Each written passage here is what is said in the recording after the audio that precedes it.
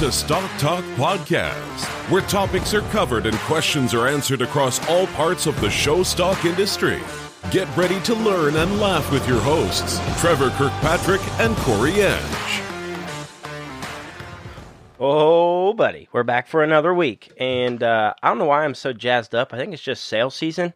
Has me so excited because bought some swine online last night, and of course, guess where I bought them? Showpig.com. Oh, man, it's been a while since I bought pigs online, just a year. Didn't do much online this winter for winter pigs, but I forgot how stressful they are. But it is very easy with Showpig.com because you get that text notification, and you've been outbid. Yeah, I hate that. I hate that notification, but I like that they have the feature. Yes. So, guys, if you are on the buying end of your Showpig addiction, you need to do it with Showpig.com. It's super easy to navigate. It's mobile friendly. And if you have some hogs that you'd like to get sold, it's still not too late.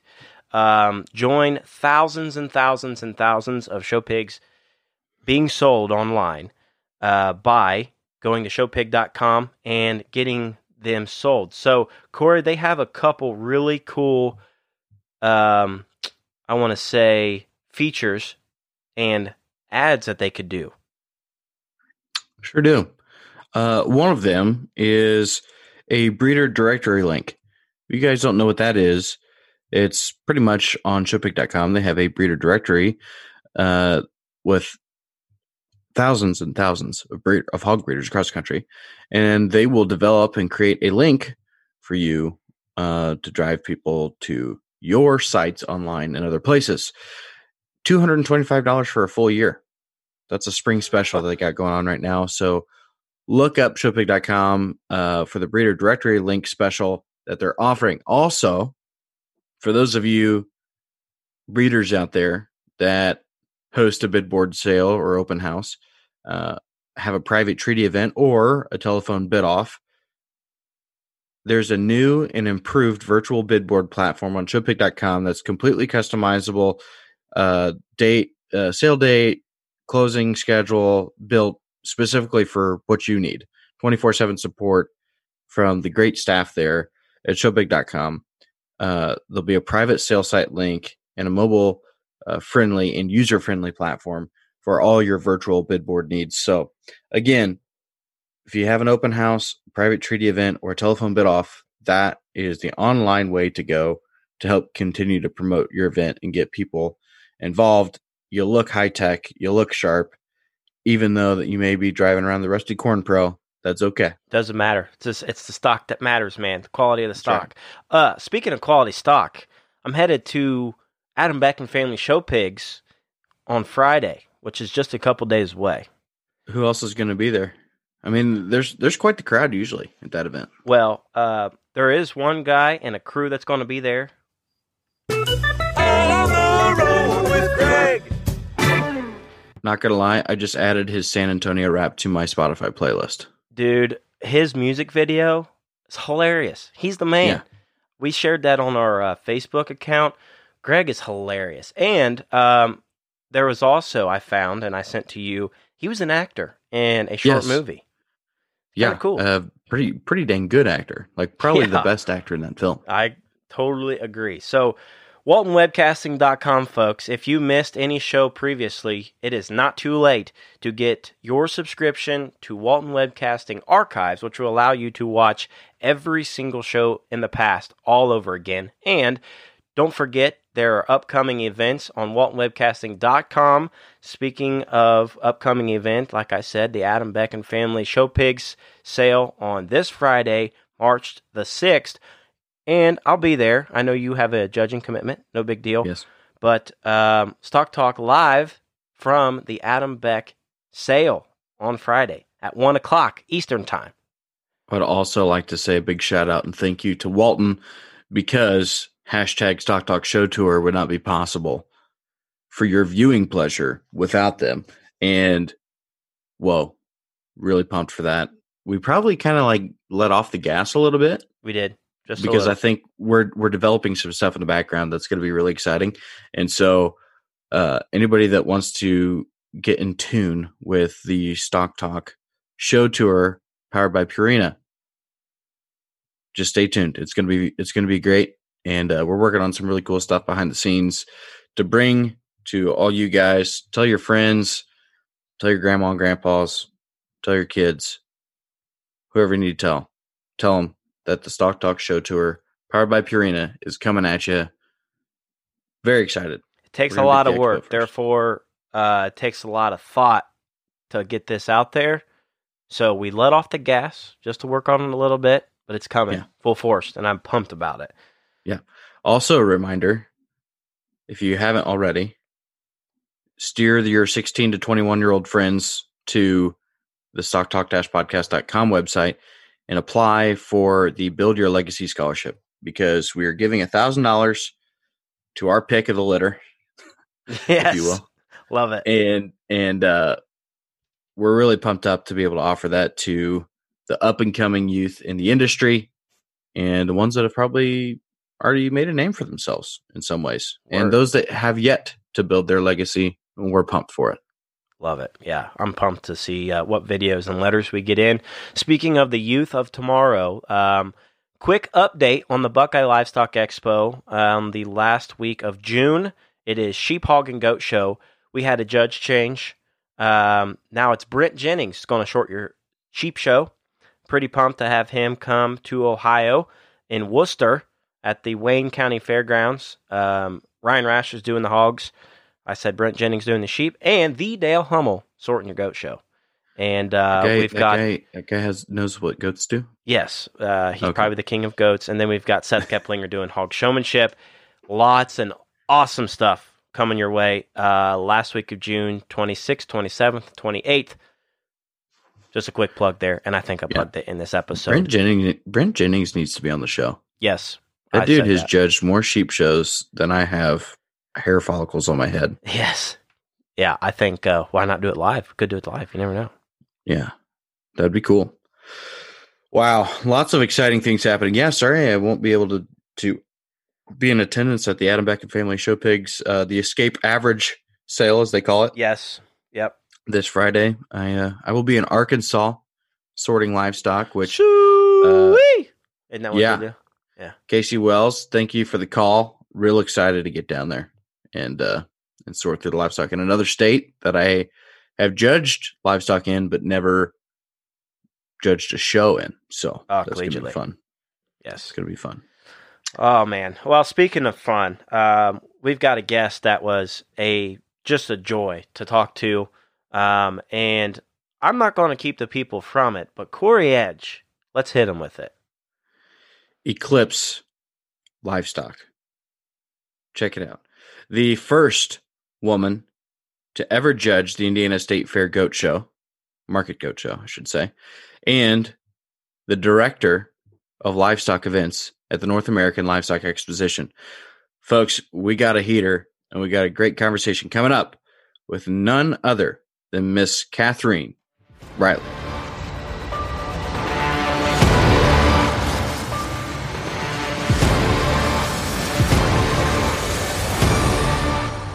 So just tell us a little bit about yourself, where you're from, and of course what you do for a living. So I am from Hopkinsville, Kentucky, which is the western part of the state. I currently live outside of Louisville in a little bitty, don't even have a stoplight town called Smithfield.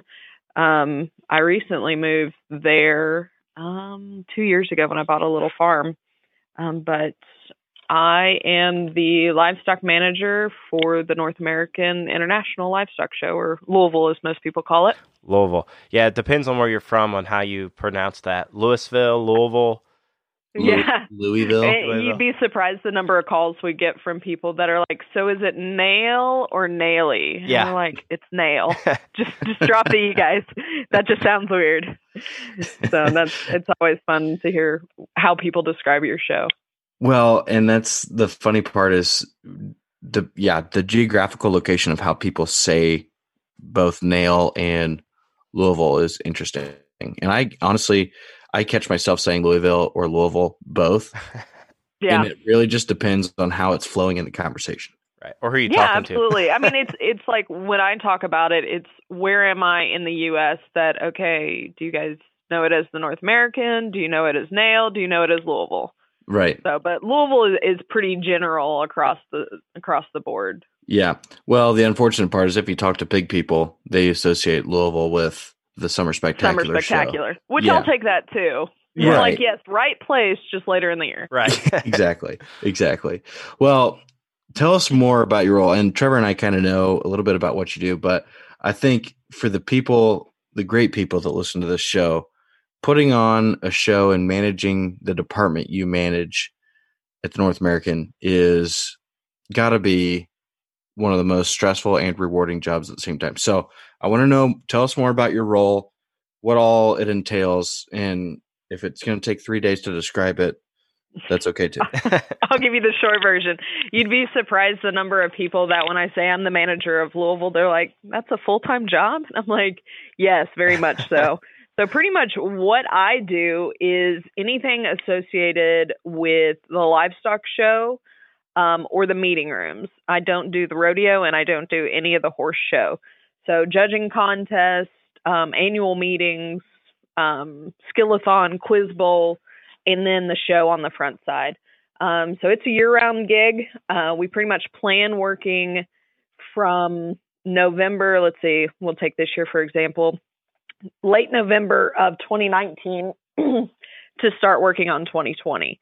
Right now, we're in the process of having our advisory committees, which we have for each species, and we go over recommendations for the coming year. So pretty much anything that we're talking about now, we're looking at 2020, 2021.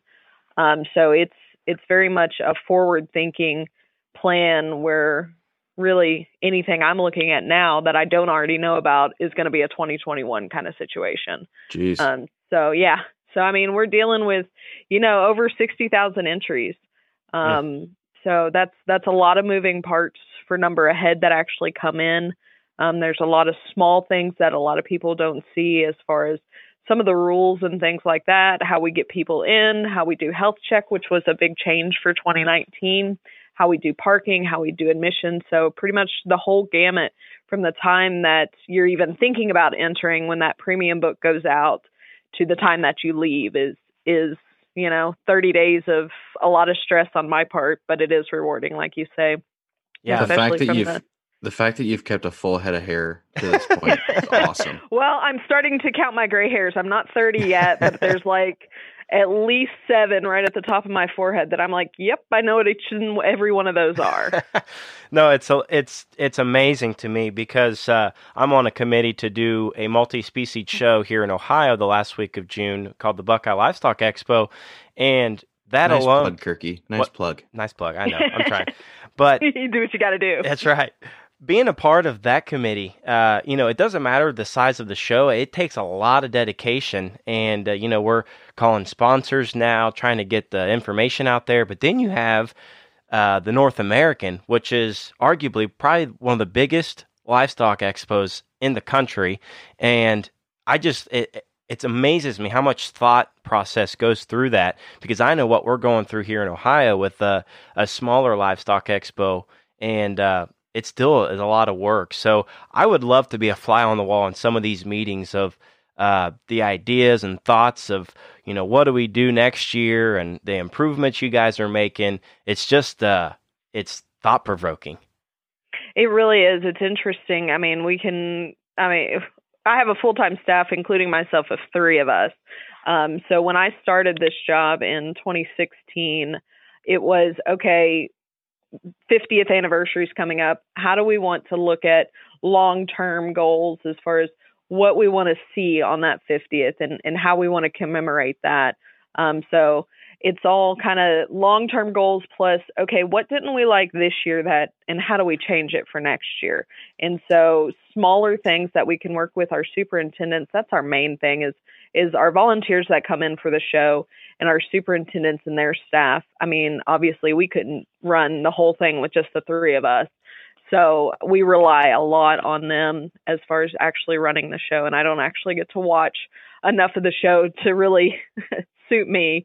There's some that I get to watch a little bit more of as we get later in the week, but it's challenging, but very, very rewarding to be able to see the progress. When I look back on 2016, and I was hired in August of 2016 to put on a show in November. And I'm like, how the heck did I do that?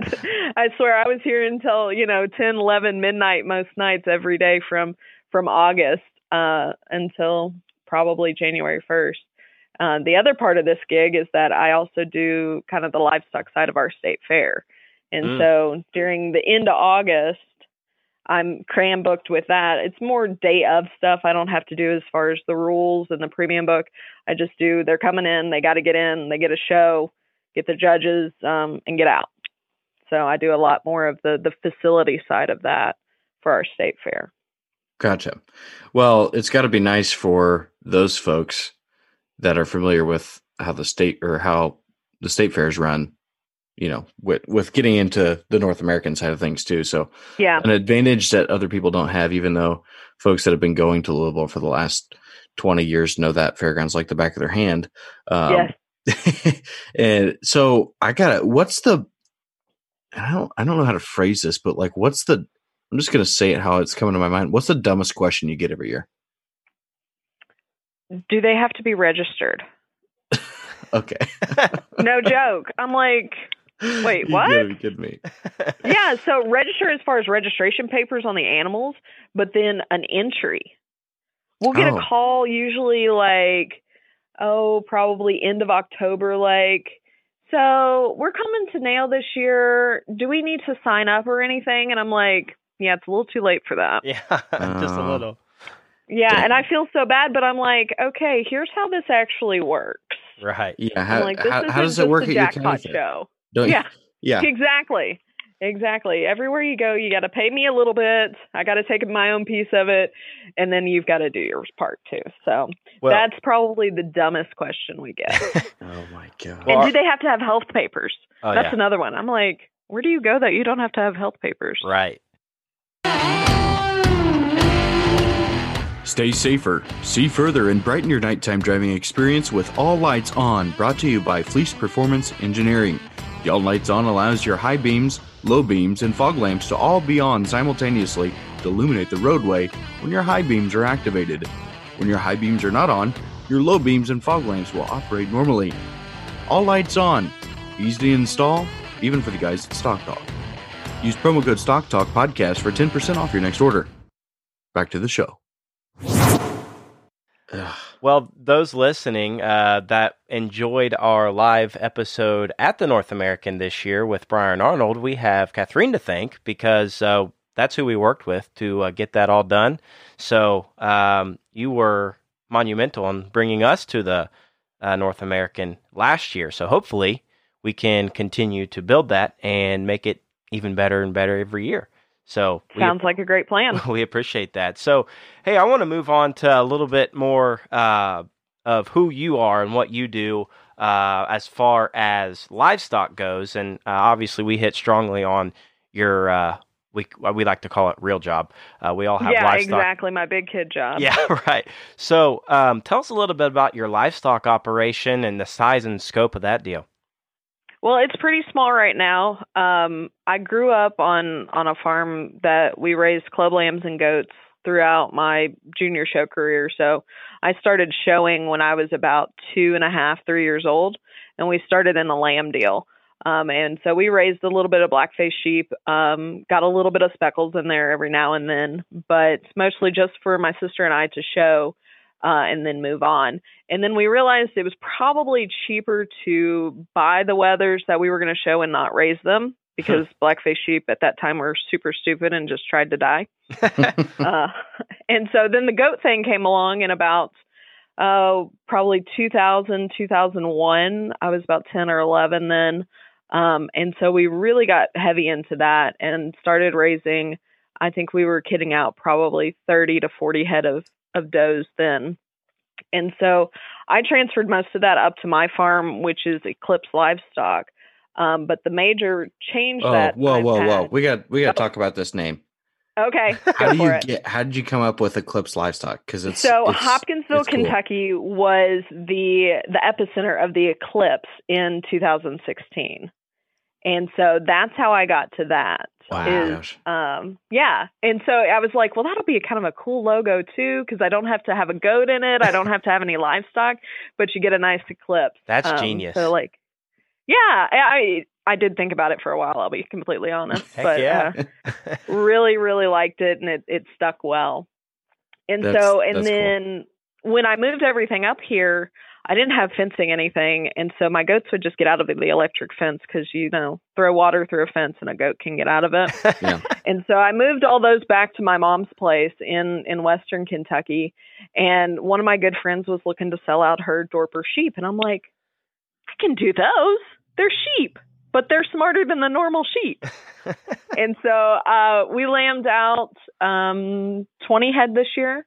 So pretty small, pretty genetically similar, starting off with the Kelly herd out in Texas with Catherine and Colton Black. Got us started in those guys. So really excited about them. They're just different critters altogether. I mean, just the way they think is so different from sheep and from goats that it's entertaining some days. Yeah, the popularity of Dorpers is like on the rise big time across the U.S. Well, they're so easy. Yeah, they're so easy to raise. Yeah, and it was like, you go through the judging circuit in Texas and you see these Dorper farms, and I'm waiting for the day that you get Dorper market lambs in a judging contest. Yeah. So yeah. Well, they're coming. I mean, there's Denver an idea had for you Dorper now. ewes. Yeah. Right. They had Dorper ewes. I think they had them last year too.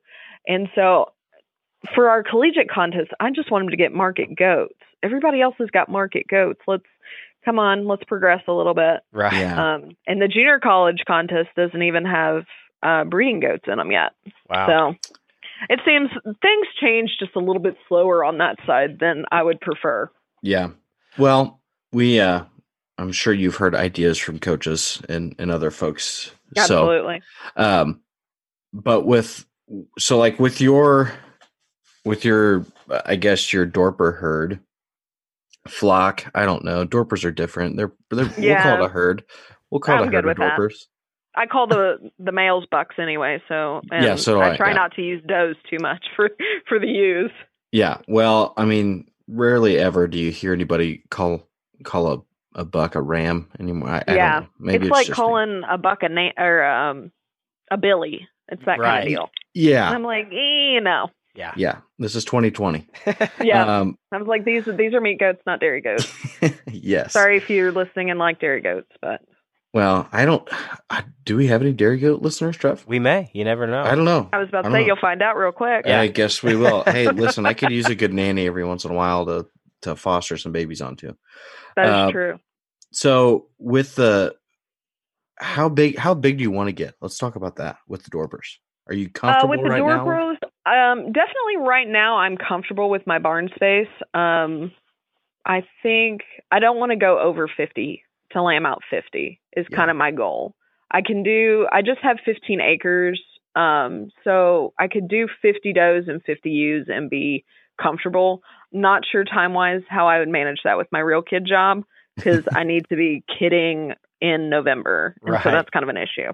Yeah. Yeah. Well, we had speaking of just your goats and your livestock judging knowledge, we had if our listeners now are listening, jump back to episode 29 at the end of this episode. And that was when we talked to you right before you selected your champion weather at the Indiana State Fair last year. So that's where we connected, and we promised you to get a full live episode or a full episode.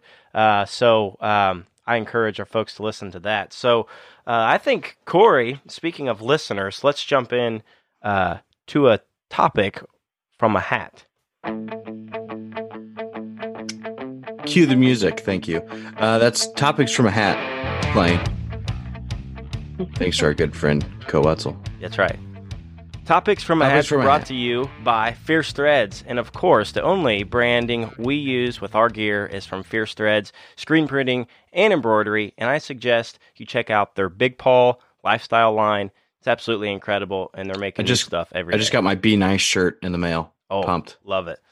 Yeah. So we have a topic from Matthew, who lives in Ohio, that we got on Facebook.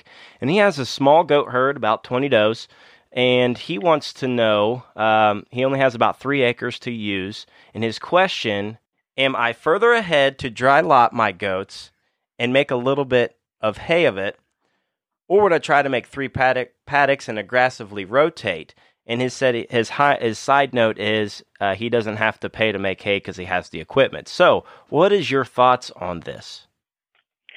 Well, I think he could go a couple of different ways. You said he was from Ohio, right? Correct. Mm-hmm.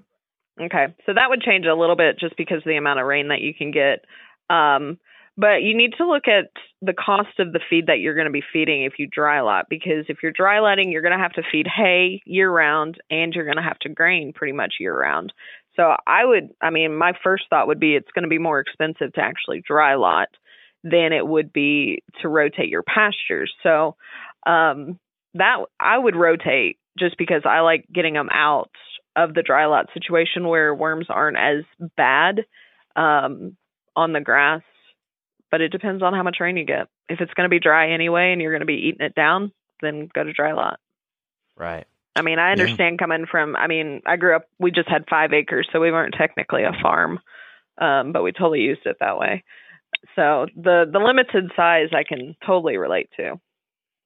Yeah, I've seen, and what's interesting is the guys that are dry lotting that have, 10 to 20 acres, something like that, but are also, up to 150 to 200 does used, whatever it is, small ruminant. It seems like there's a point in time where you can like almost rotate dry lotting and pasture at the same time. Yeah. Yeah. It just depends on what the time of the year is, how you rotate them. Right. For sure. And like right now, all of our stuff's being, I think mud lotted. Mud lotted right now. Right. But that's what it's been, for the last 4 or 5 months. Yeah. After there's after all those absolutely no bred. pasture, so right. For me anyway. Yeah, no, it's the same way for us, and we got to at least get one cutting of hay off of it before we can throw the ewes back out. But it's kind of one of those situations. I agree with you.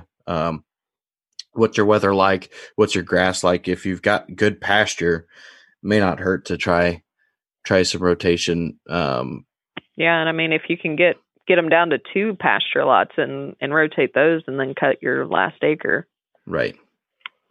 Yeah, it's an interesting one because I feel like there's a lot of people out there that are limited on space and want to do more, but it's kind of hard too if you don't kind of take into account the feed costs. Yeah. Yeah, the grain can get expensive quickly. Yes. And the energy tubs, they're really starting to make some good ones. Right. Yeah. Absolutely. No, I thought that was a good question. Yeah, we saw that one come in on Facebook and thought, wow, that's pretty specific, but that's probably going to answer a lot of questions for people. So thank you, Matt.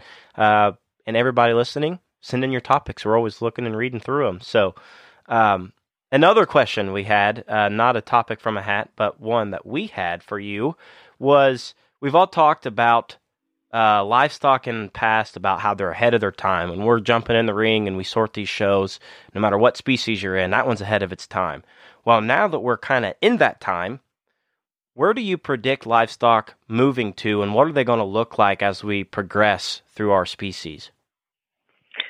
That's an interesting question because it depends on who you talk to and what species that they're more looking at. For me, coming from sheep and goats, and how I think they're going to change, they've had some trends lately of being, small, and then you had the super tall ones when you go back a little bit further. And I think we're going to stay in this kind of moderate size. We say moderate, but they're still 140-pound market lambs, so they're big. And just getting them to balance up and move well. As many shows as I go to, that all of these good ones have enough shape and enough muscle to them. I don't think we're going to get them too much more heavily muscled, but we're going to get them really pretty and start to move really, really well. And that's where I hope it goes, especially on the goat side. I think some things that we need to be working on as an industry is getting these animals to move better. And it's a challenge. It's probably one of the hardest things coming from a breeding standpoint of making those structural changes and finding, I mean, especially with the goats, it was to get muscle in any of them when we first got really going into these guys is that they were all short and steep hipped. And so going back to getting them a little bit leveler hipped, a little bit longer striding, but still have enough shape to them is a real challenge that I think a lot of breeders are tackling and doing a really great job at it. Yeah, it's something that I think a lot of people I've talked to would agree with the fact that we've gotten them so stout, and as we've moderated frame size, I think we've limited ourselves on how good they can be movement wise. Mm-hmm. And you know, we've got them really stout, we've got them really heavy muscled, they're cracked open, they're round bodied, but I think that's why the elite ones that have all those things but can move win are really, really elite. Yeah. Right. And it's hard to put all that pieces together. Yeah. But I don't know. We've been moderate in my opinion, for probably the last 3 to 5 years. And I think people are looking for ways to get them bigger, especially in the sheep world with this dwarf gene and all that. They're not trying to breed out move of away it, for that, thankfully. Yeah. Right. So I don't know. But I mean, still 140 pounds is a big sheep. Yeah. Right. Yeah. It's plenty big. And I mean, on the goat side, I mean, we're going bigger. I mean, you don't very often see one come out of a lightweight class anymore to win the Dales. So more heavyweights and heavy medium weights. And that's what I was. So on the goat side, how big is too big, and can you get a big one that still looks the part? I think you can. I mean, when I was showing in 2010 and 11. I was showing, 114 pound wethers, and everybody said that was way too big, but they were winning because they were still fresh. And so I think you can get up to, 120 to, I haven't seen a ton of good ones that are 130. I've seen several 120 ones, but it's all about their head shape and their neck shape and how their neck blends into the top of their shoulder, as far as if you can keep them youthful looking and keep them fresh. So you see all these ones that are little bitty headed, and that's so that they can keep going longer. Right. Yeah. And so I think sometimes though you get into those big guys and the foot size starts to hurt them a little bit more because they just get too mature about their knee and their hock and the point of their shoulder. Right. And so that's why sometimes, you may take a little one that's a little bit more refined about their feature. Just because you can hold on to it longer. Yeah, and their proportions start getting a little bit more worrisome, and I think you can kind of see that in all species, really, as they mature. You got to keep them fresh in the same sense. Yeah, but as long as they're fresh, I'll take them all day long for however big you get them. Right.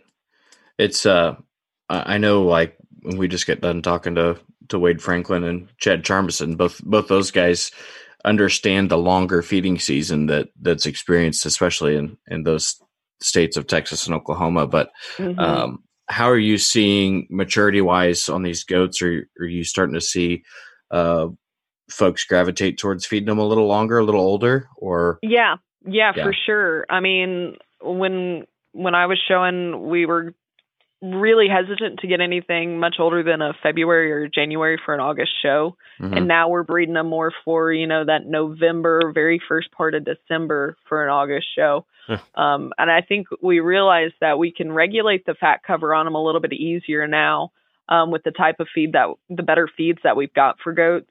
Because, I mean, most of the time we were feeding lamb feeds to the goats just because that's how we were told to feed them. And so now that we've got specific feeds that are formulated for goats and we can regulate that fat exchange a little bit easier, we've got better exercise programs for these guys. And then we also realized that the more that they mature, the easier it is for that muscle shape to really start coming in and laying over the top side, especially through their rack and then back through their hip. So we wanted them to be a little bit more mature. And so that's when we started breeding them for a little bit smaller head, a little bit smaller ear, and that kind of thing. Right. which seems silly. I mean, we're talking heads and ears, but you get a big jug-headed, long-eared goat out there, and he just looks old. It doesn't matter how big he is. Right. I think it works that way in all species. Yeah. Yeah, exactly. But people probably, I mean, at least from my perspective, I haven't honestly paid attention to that much in goats, but it totally makes sense. Mm-hmm. Totally I think makes it's sense. probably a little bit more prominent in goats because their ears hang down. Yeah, right. Huh. Yeah, I was just talking to a buddy of mine the other day. He was like, he's got a really awesome show heifer, and he's just like, yeah, but her head is just long and old looking all the time, and it's been that way since she was born. I'm like, yeah, I can see that. So, head shape, big fan, Kirky. Big fan of talking about heads. Yeah, well, it's all about proportions, and that's honestly part of the immaturity factor. That's the way their head looks. So, Catherine, you kind of spoke on this a little bit, but where do you see the goat industry could make more improvements as moving forward? Yeah, like I said, their hip shape is really where the improvements need to lie on a lot of these goats. I mean, we talked about how when we were first starting putting a lot of shape in these guys that you go back to those 900 genetics and they're kind of short and steeper hipped. And so getting them to lengthen out a little bit, getting them to stretch a little bit more as they're going on stride, is really the improvement that we need. We get them so chunky fronted, not necessarily chunky because some of them are smooth, but we get them so bold fronted because we want them big chested, and it's hard to put a little sheep neck on a pig chest and rib shape. Yep. And so that's the other thing that we've got to moderate how wide that we're going, just so that we can get them to blend in a little bit better, particularly from their shoulder into their rib cage. Yeah, we're asking them to do something. Pretty much both ends of their skeleton could use some improvement. Right. We're asking them to do something that just kind of goes against Mother Nature and how they should fit together. You know, back in the junior college judging days, they kind of said, you want a pig chest and, like you said, a sheep front end and a heifer body. You know, they're kind of all in that's pretty much the way we're still wanting them. Right. And it's just, no, like you said, we've seen the elite ones that they do that and they're freaky.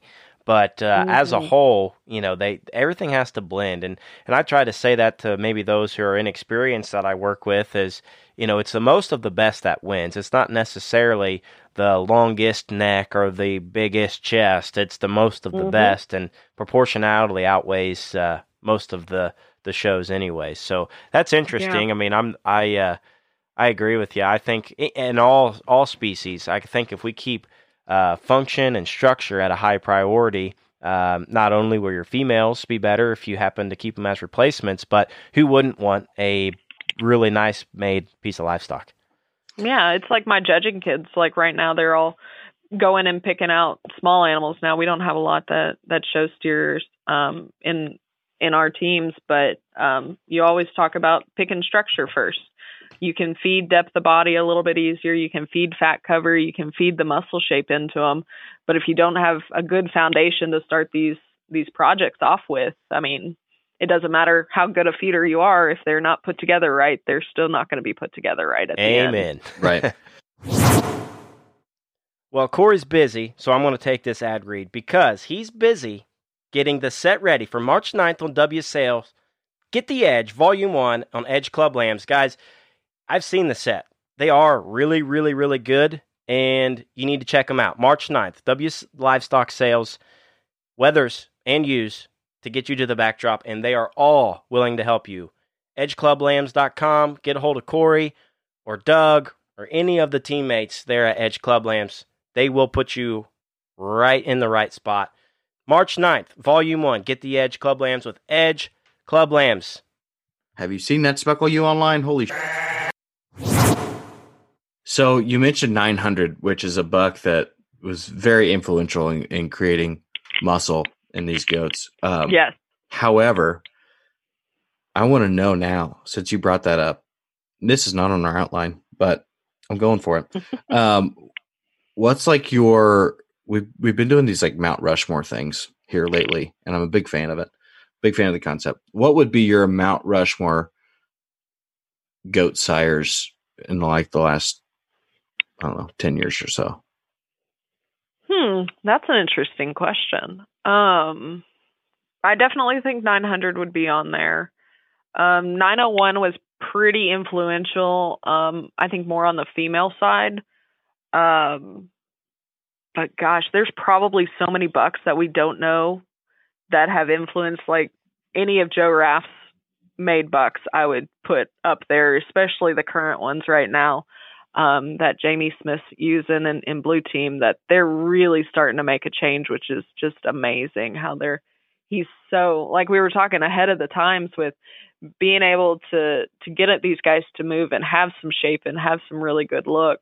So specifically, you've probably got, oh gosh, if I can even remember all their names, they name them such crazy things. Yeah. We kind of put you on the spot. That's a loaded question. A little bit. So, Corey, a little bit, it's a fun question. Several. Yeah, it is. Yeah, for sure. Yeah. Well, you can kind of do like Wade Franklin did. He left a face blank because we probably still haven't seen the best next? one. Yeah. Yeah. What's the next one? Yeah, who's next? I like that one. I should have listened. Gosh dang. Yeah. I thought about that. Man, Well, this is what I go Wade for got not philosophical preparing with us, so. Oh, did he? Okay. Well, I'll definitely go back and listen to it. It was good. It was good. We got quite a few messages from folks on that one. So, but yeah, I like that concept because it also makes you think back of like what sires made the biggest impact, which ones won a lot, and then which ones are out there that still have yet to do it. You get little nuggets every once in a while. So no, I just like that idea a little bit. Do you guys run an aggressive AI program with the goat herd? No, we don't. We used to. We used to run a pretty extensive AI and ET program, but we got pretty inconsistent results, and it just became not as cost effective to go as much as we were, just because we were getting later and later into the breeding season just about every year to try to make early ones, and it just wasn't working as well for us. So majority of ours are live cover. We'll have a few select ones that will AI, and then just cover them again with one of our bucks that we've got on site. Gotcha. You got any crazy names for your bucks? Let's see. Right now we're running Holy Smoke. We're running a buck they call Flex, Spitfire, Viper. We had one that was called Scorpion.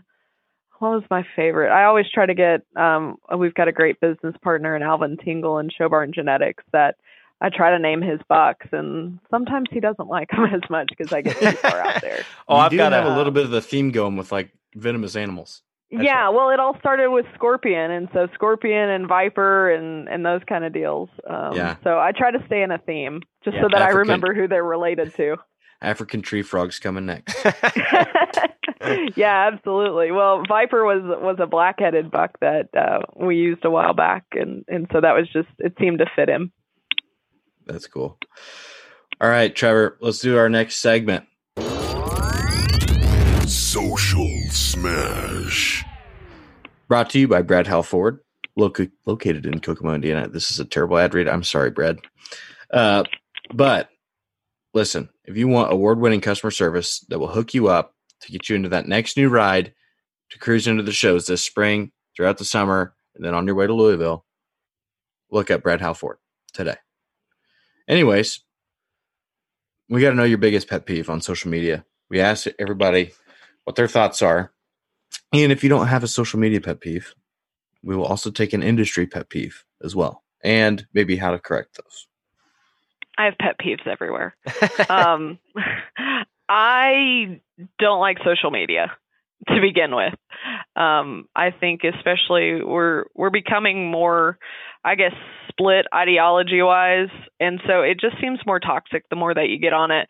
Even if it's like livestock pages, I mean, they're running more people down than I think is good for the industry. We need to be building people up and really supporting our industry. And so that's my biggest pet peeve, I guess, is that we're criticizing people and not knowing the full story and those kind of things. And so if you don't know exactly what's going on, just stay quiet. And so I guess that's my biggest pet peeve. I'm only on there for the farm accounts. Yeah. No, it's and that's the thing. It's it's so visible, and people get a little bit relaxed when they pull out their phone and start typing, and they get an argument in the comment section or whatever, and they don't understand that everybody and their brother and sister and mom and grandma can see that.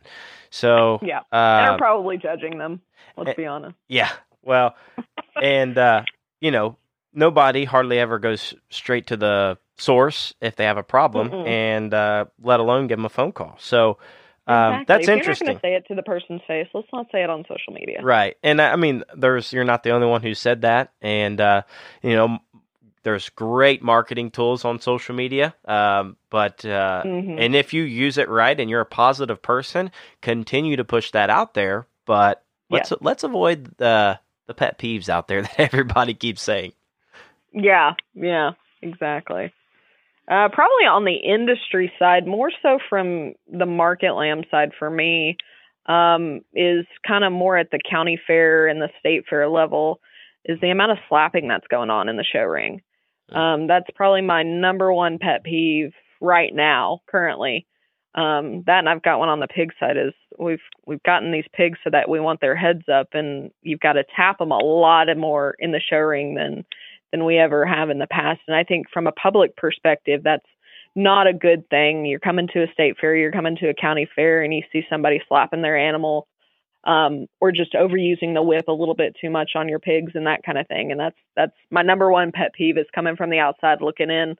From a show manager's perspective, is we've got to think about the PR on a lot of these shows. Well, down there in Perry and throughout the rest of this year, the NSR is aware of that, and Mr. Zwilling grabbed the microphone before the show even started down in Perry and made it known that if an exhibitor is a little over-aggressive with the whip in the show ring, they get one warning. And if that warning is not heard or not taken notice of, they will be removed from the show. So and Clay and I talked about that. We were at Denver, and I asked him that specific question, is why that we're allowing this to happen. And he said, well, I'm leaving here early to go to Perry and do exactly what you mentioned there. And so I really give kudos to NSR and NJSA for putting that into effect, because, I mean, we're only going to have this show industry as long as we keep it positive for everybody, not just our exhibitors and our families, but for people that are just spectating. Yeah. Here's what's crazy is if those families that are coaching those kids or those exhibitors think that that's the best way to get their animal shown, the elite showmen, the ones that win, never do it. Right. Yeah. And so there is a way to exhibit those animals without getting.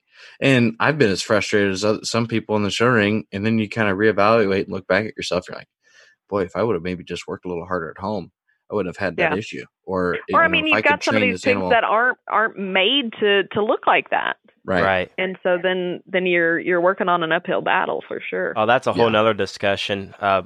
I work very, very strongly with my showmen on not all hogs are the same.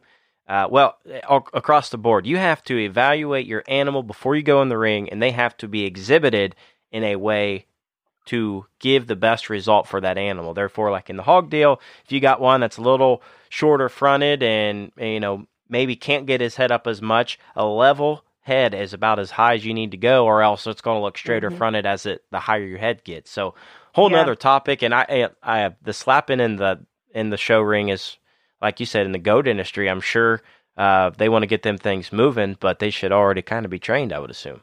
Exactly. And I mean, it comes, I think, more with the use of the kind of the trend right now with the halters and things, and which, I mean, whether you like the halters or not, I think they're changing the way kids show. Some for the better and some for the worse. I mean, it depends on how much work you do with those animals at home. And I mean, I like them for some animals, and then we don't like them for some animals. It like you say, every animal is a little different on whether they work well on a halter or if they need a chain. Quick break in the action. We've got a new consignor to tell you about. Pudliner Livestock will be offering their top-end kid crop this year through 3 online sales. This is an incredible set of December and January show goat prospects that will be selling on March 10th, 17th, and 24th on Willoughby Livestock Sales. This is their deepest set yet, and we encourage everyone to get a hold of Nick Pudliner at 549-3548, or look them up on Facebook at Pudliner Livestock. We'd like to see you there, folks. Well, this brings us to our last question, which we've changed since last year. Last year it was, I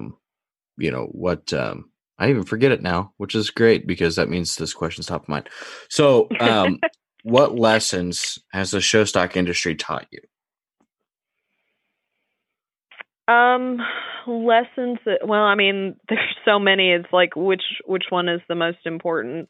I mean, hard work and work ethic is probably the most beneficial in my current life.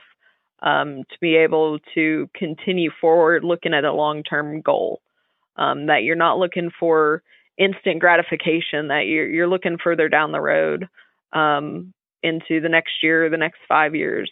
Is not a lot of kids outside the stock show industry can really see past this current basketball game or this current tournament kind of deal.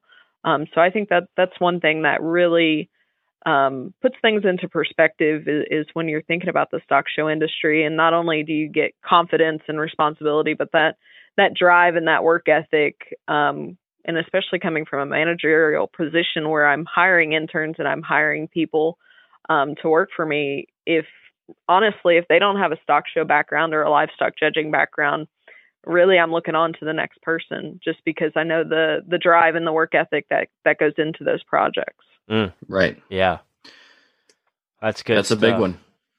Well, we appreciate your time. I know it's always a busy time of year, especially here getting ready to get into the spring. So we appreciate you sitting down and chatting with us. Is there any sales or anything you would like to bring to the listeners' attention maybe you have coming up in the near future?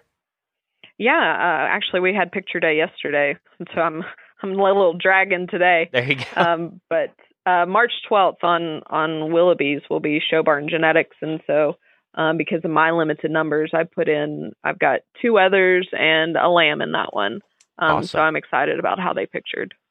Good Awesome. deal. Well, we appreciate your time, and we look forward to getting this one out there for everybody to listen to. Wonderful. Well, thank you guys. It's been a fun conversation. Absolutely. Thanks for your time. Keep plugging away, even though it might be a little rainy and gloomy out there. Yep, exactly. Just keep pushing. It'll be sunny sometime. That's right. Tell you what, Corey, she's just good people. She's just a fun person to talk to, and I really enjoyed our time. We spoke to her a couple times, actually. You mentioned we saw her down in Denver, but back in August, we had a mini deal with her before she judged the Weathers at the State Fair of Indiana, and then we have a full episode with her now. So always enjoy talking to her.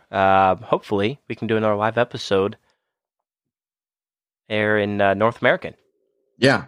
Well, and I would encourage all of those folks that are listening to reach out to Catherine on any questions on that sale coming up. I'm sure it's going to be a good one. I'd guess. Would agree. So, folks, we got a lot of things happening in the Stock Talk world, Stock Talk Nation, as we like to say. Jump on our website. You're going to find a lot of things there. First things first, there's going to be a pop-up right when you click on that website, stocktalk-podcast.com, and you're going to want to apply for the Build Your Legacy Scholarship, win $1,000 and a future feature on a Stock Talk episode. Ages 16 to 21, there's an application there. Send us a letter of why you think this scholarship will help you, and then send us a video. All of that stuff is on our website on the scholarship tab. Also, be sure to buy your merch. We have some incredible Stock Talk gear from Fierce Threads, and just a lot of fun stuff. We always update that thing. This weekend, Friday, we're headed to the Adam Beck and family Show Pigs to do a live episode at his sale on Friday. So looking forward to that deal also. Yeah. Well, folks, I would also like to make mention that if you have ideas for us when it comes to apparel, stuff that you want to see, you'd like to wear, you'd like to buy as gifts for your friends and family, let us know. We're always open to suggestions. Keep reaching out to us. Send us your topics from a hat. Send us your social smashes I mean, we love to talk about that kind of stuff. It's fun for us to interact with you guys, and we appreciate each and every one of you so much for listening. Continuing on this journey of Stock Talk here into 2020, it's crazy that we're into March already. Unreal.